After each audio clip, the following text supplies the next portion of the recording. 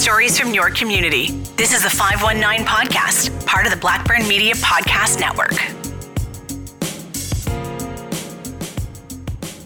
It seems like a lot of Ontario small towns have seen their fair share of missing posters over the years, or posters declaring a reward for information in murder cases that have gone years without being solved, and posters that have faded over time.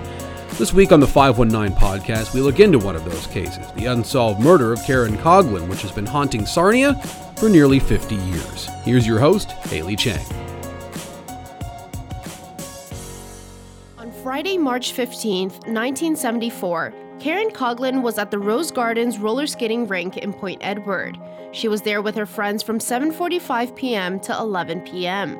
During the 60s and 70s, Rose Gardens was the place to be for teenagers. Karen was set to sleep over at her friend Lisa Rich's house. The plan had been made before heading out for the night. But when Lisa's father showed up at 11 to pick the girls up, Karen said no. She didn't need a ride anymore. She wanted to stay a little bit later with some friends before heading home. Nothing unexpected from a 14-year-old girl. When she left the skating rink later that night, she drove around town with a couple of friends before getting dropped off at another friend's house on Brock Street South, which wasn't too far away from where she lived. She was dropped off at 12:50 that morning. 9 hours later, at 9:50 a.m., her body was discovered by a farmer named Fred Bygrove in a shallow ditch by a gravel side road between Churchill Line and LaSalle Line, 22 kilometers away from where she was last seen alive. When found, Karen's body was severely battered. Several days later, her purse was found at the bottom of a ravine 1.6 kilometers north from her body. Paint chips were also found on her clothes, later to be discovered as the color plum crazy purple from a 1970 to 1971 Chrysler high-performance vehicle. The police immediately suspected homicide, leading locals to believe there could be a killer in town. But in 2017, the manner of death was changed from a homicide to a hit-and-run, a very different conclusion to what was drawn from the original investigation team. What happened between 1974 and now that caused that change in mindset? How could the manner of death be so different? This is Michael Arnfield, a professor, author, and consultant specializing in cold cases. Well, first we have to differentiate between cause of death and manner of death. So there can be multiple causes of death, but the manner of death is ultimately how police classify the nature of their ongoing involvement. Police act in the stead of the coroner. So essentially, there's 5 recognized manners of death in the work of the coroner. There's suicide, homicide, accidental, natural, or what we call undetermined. Hers likely should have been undetermined, and I don't advocate for classifying deaths as undetermined because they leave them in limbo indefinitely. But they very quickly ruled it a homicide, which is the intentional death of another person caused by somebody else, intentional or anything other than accidental. But no other information was released. So naturally, over the decades, the presumption was that, as was occurring throughout southwestern Ontario at the time, that this was some type of sexual homicide, that she was kidnapped by some, sexual predator, and then people's imaginations ran morbidly wild in terms of what may have happened to her. Going from a homicide to a hit-and-run is a very big difference. Surely the wounds, bruises, cuts, scrapes could have told a clearer picture of the manner of death at the crime scene. But there were a lot of things in this case that didn't line up. What investigators knew when at the time of the original investigation and how the theory that this was clearly a homicide was formed remains unclear. I've spoken to people and all these investigators have since retired or deceased, but I've spoken to investigators who knew those investigators. And the concern at the time was that there was clothing and personal items found a significant distance from where the body was found, as though she was snatched in one location, driven in a vehicle to another location, maybe got free and was then run over. Again, that's never been resolved. Detective Inspector Chris Avery, who is currently in charge of the case, gives us some insight on why previous investigators thought it was a homicide. Because Karen suffered such significant injuries and she had been located quite a distance from her residence and from where she was last seen. being that she was a 14-year-old girl found deceased somewhere that's unfamiliar to her, and she was 22 kilometers from where she was last seen with no explanation, I think they would have called it a homicide due to those reasons. They had local officers from Petrolia Detachment engaged. They also had someone from Criminal Investigation Branch back in those days that came and provided oversight. And there would have been a coroner engaged and forensic identification. There would have been lots of resources involved, and I think it still remains unsolved to this day. So it's been complex. It's not until we get, almost half a century later that this is cleared up and it's said, well, actually, she was run over by a vehicle. She had catastrophic injuries, so they haven't released the exact cause of death. My guess is blunt force trauma, head trauma, etc., as is often seen in a motor vehicle collision. And now we're not so sure it was a homicide, and the operator of the vehicle may not even be sure that he or she struck her. So maybe they should come forward 50 years later. This obviously would have been optimal to get right the first time, and this is information, if that is even partly true, that would have been useful to release to the public at the time. The initial assessment of the case gave Sarnia and the surrounding areas of massive fright. People's imaginations were running wild with what sort of killer could be out there.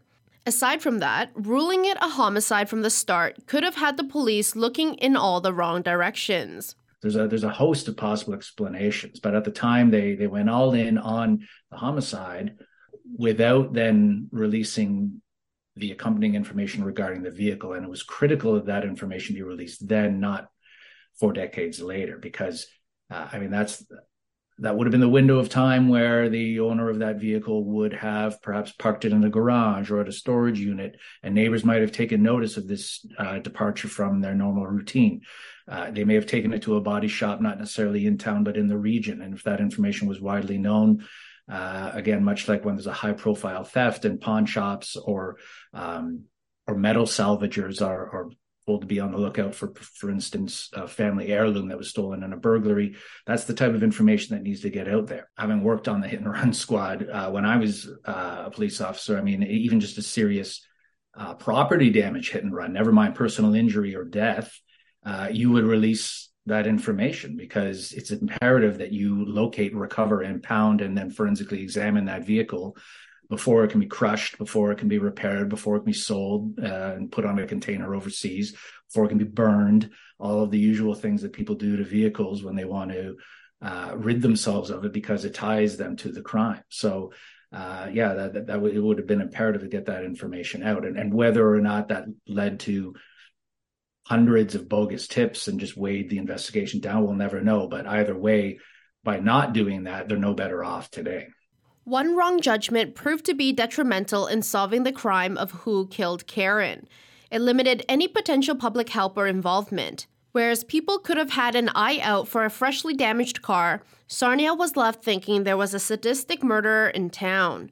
It took until a press conference in 2017, 43 years after the crime, for the most likely manner of death to be presented. This is how they came to that conclusion. Well, I don't want to get into discussing the specific evidence of Karen's case, but I will tell you that I've seen serious assaults and other homicides, and there's evidence that I would see in those other investigations that to cause the seriousness of injuries like this, there would have to be a weapon involved, and there would be evidence that would lead me to understand A, that there was a weapon, and B, lend to what kind of a weapon was used. And in this instance, I didn't see any indication of those things. And the analysis and further investigation led me to believe that those injuries are caused by a motor vehicle collision. Well, there had been a review before I was involved by Dr. Michael Planin. He's the chief forensic pathologist for Ontario. And he did an analysis of the injuries that Karen had. And he said the severity of the injuries were consistent with either a motor vehicle collision or a serious or severe assault. We had been investigating, and I knew that he had reached those conclusions. And there was some of the evidence at the scene didn't line up to being an assault in my mind. So not that we closed that avenue of investigation, but we certainly pursued the the motor vehicle collision avenue. And in August of 2015, I engaged a biomechanist to help us with an injury analysis and explore the possibility of a motor vehicle collision through technology that wasn't available from 1974. And this person is huge qualifications, and his analysis indicates that Karen's injuries are actually consistent with impact from a large vehicle and a high energy, low speed impact.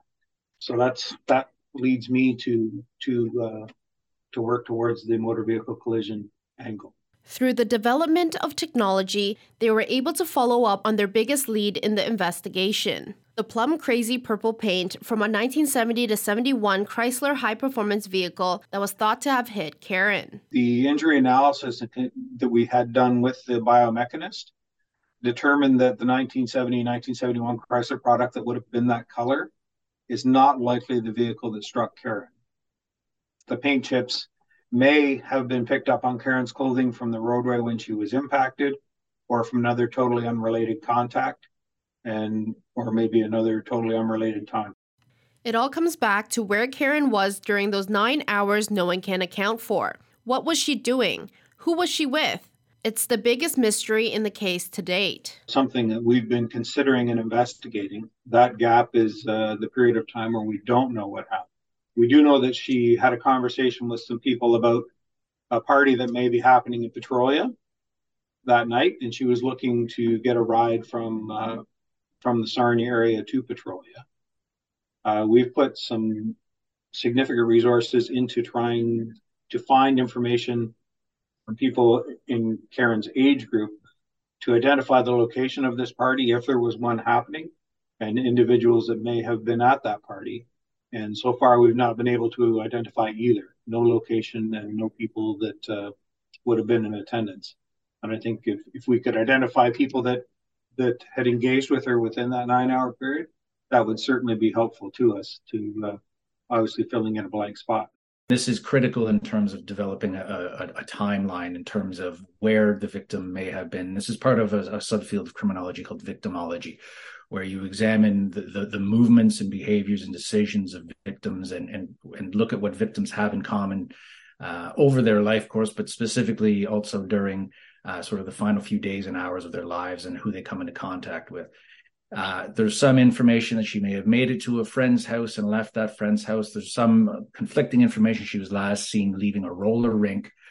And again, this was never cleared up publicly. So naturally, the investigation would have looked at both of those possibilities. It would have been helpful if that information had been released and police could have said, we've definitively determined she was last seen at this location at this time. Anyone with information who may have seen her after that, contact us. But it was just sort of left to grow legs and to become a matter of urban legend. 37 years after Karen's death, the killer is still roaming free. No one has been held responsible. Justice has yet to be served. And so in May 2011, the Caughlin family held a news conference calling for an external review of the file, believing that the OPP have mishandled the case from the start. Well, I've always publicly advocated for third-party consultancy in cold cases, and not necessarily a private agency or a private lab or think tank, but even just another law enforcement agency. One of the groups I belong to, the Murder Accountability Project in Washington, we lobbied Congress during the Trump administration and received bipartisan support for a new law that's now a bill that's now law as of a few months ago called, and this is in the US, mind you, but it's called the Homicide Victims' Families' Rights Act. And what this does is codifies into law the ability for, after a case goes cold for 3 years or more, the ability of a family or a next of kin of a victim to bring a motion in court to have an order, have a police department, whoever is the jurisdiction of that case and has done nothing with it, that they be ordered to turn over the file in full to an approved third-party agency. So this changes everything. This provides a mechanism now for families who have, faced mounting frustration and inaction and a revolving door of investigators who don't return their calls and say, okay, I would like the state police to take this over. However, there are no such laws in Canada that allows for third-party investigations. In 2013, Karen's sisters decided to step away from the public fight against the OPP, and they stopped talking to the media. What still gives the case hope today is the advancement in technology and what cold case officers have at their disposal, such as genetic genealogy.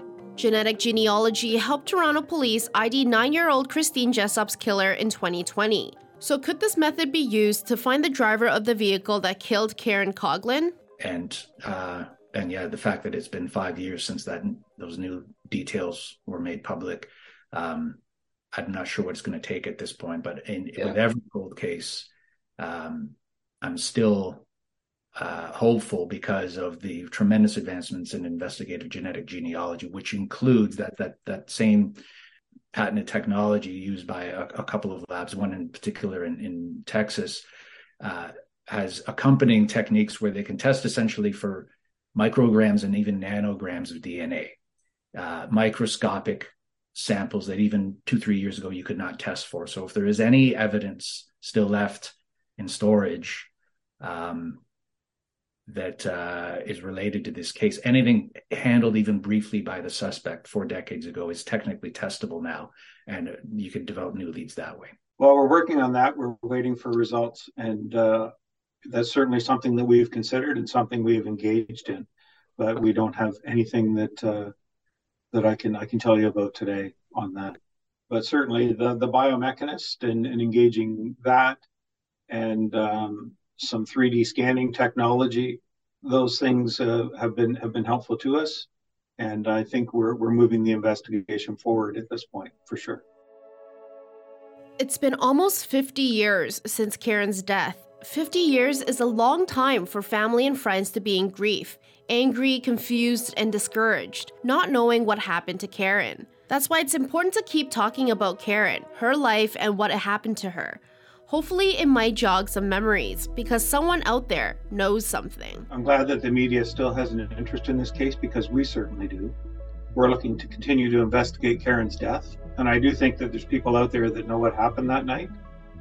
And I'm really hoping that as time passes, if they're fearful of something, that their fear may wane a little bit over time, or they may become more confident, and or think that information they have that is insignificant and they don't need to bother telling us. We will gladly listen and take whatever information comes our way. And by keeping the story in the media, it keeps the case moving and keeps new information coming. I'd like to identify witnesses who can explain to me what happened that night between the hours when Karen was last seen and when she was found. That's a 9-hour gap, and we certainly don't know what happened. There's some things that I can draw conclusions on, but a witness always helps clear things up, and we would like to have that information. If we can identify the alleged party that Karen was wanting to go to, determine if she ever arrived, and if anyone is aware of who gave Karen a ride to get out to this location, then we would be interested in knowing that. We're interested in knowing how she came to be in Enniskillen Township, who she was with, and what happened that night when she was struck by a vehicle. And if we're able to do that, I'm hopeful it will bring peace and closure to the family and justice for Karen. That's really our goal. This episode of the 519 podcast was hosted by Haley Cheng and written by Haley Cheng and Patrick Magermans. On the next episode of the 519 podcast, 519 Unsolved, Lois Hanna. It is possible that he has said something. It's very difficult to keep a secret that long. Very, very difficult. So it's very possible he said something. So we just need someone to come forward, give us a location for Lois, or if you have information about this person and potentially what he has said, that would be important as well. The 519 podcast is a presentation of the Blackburn Media Podcast Network.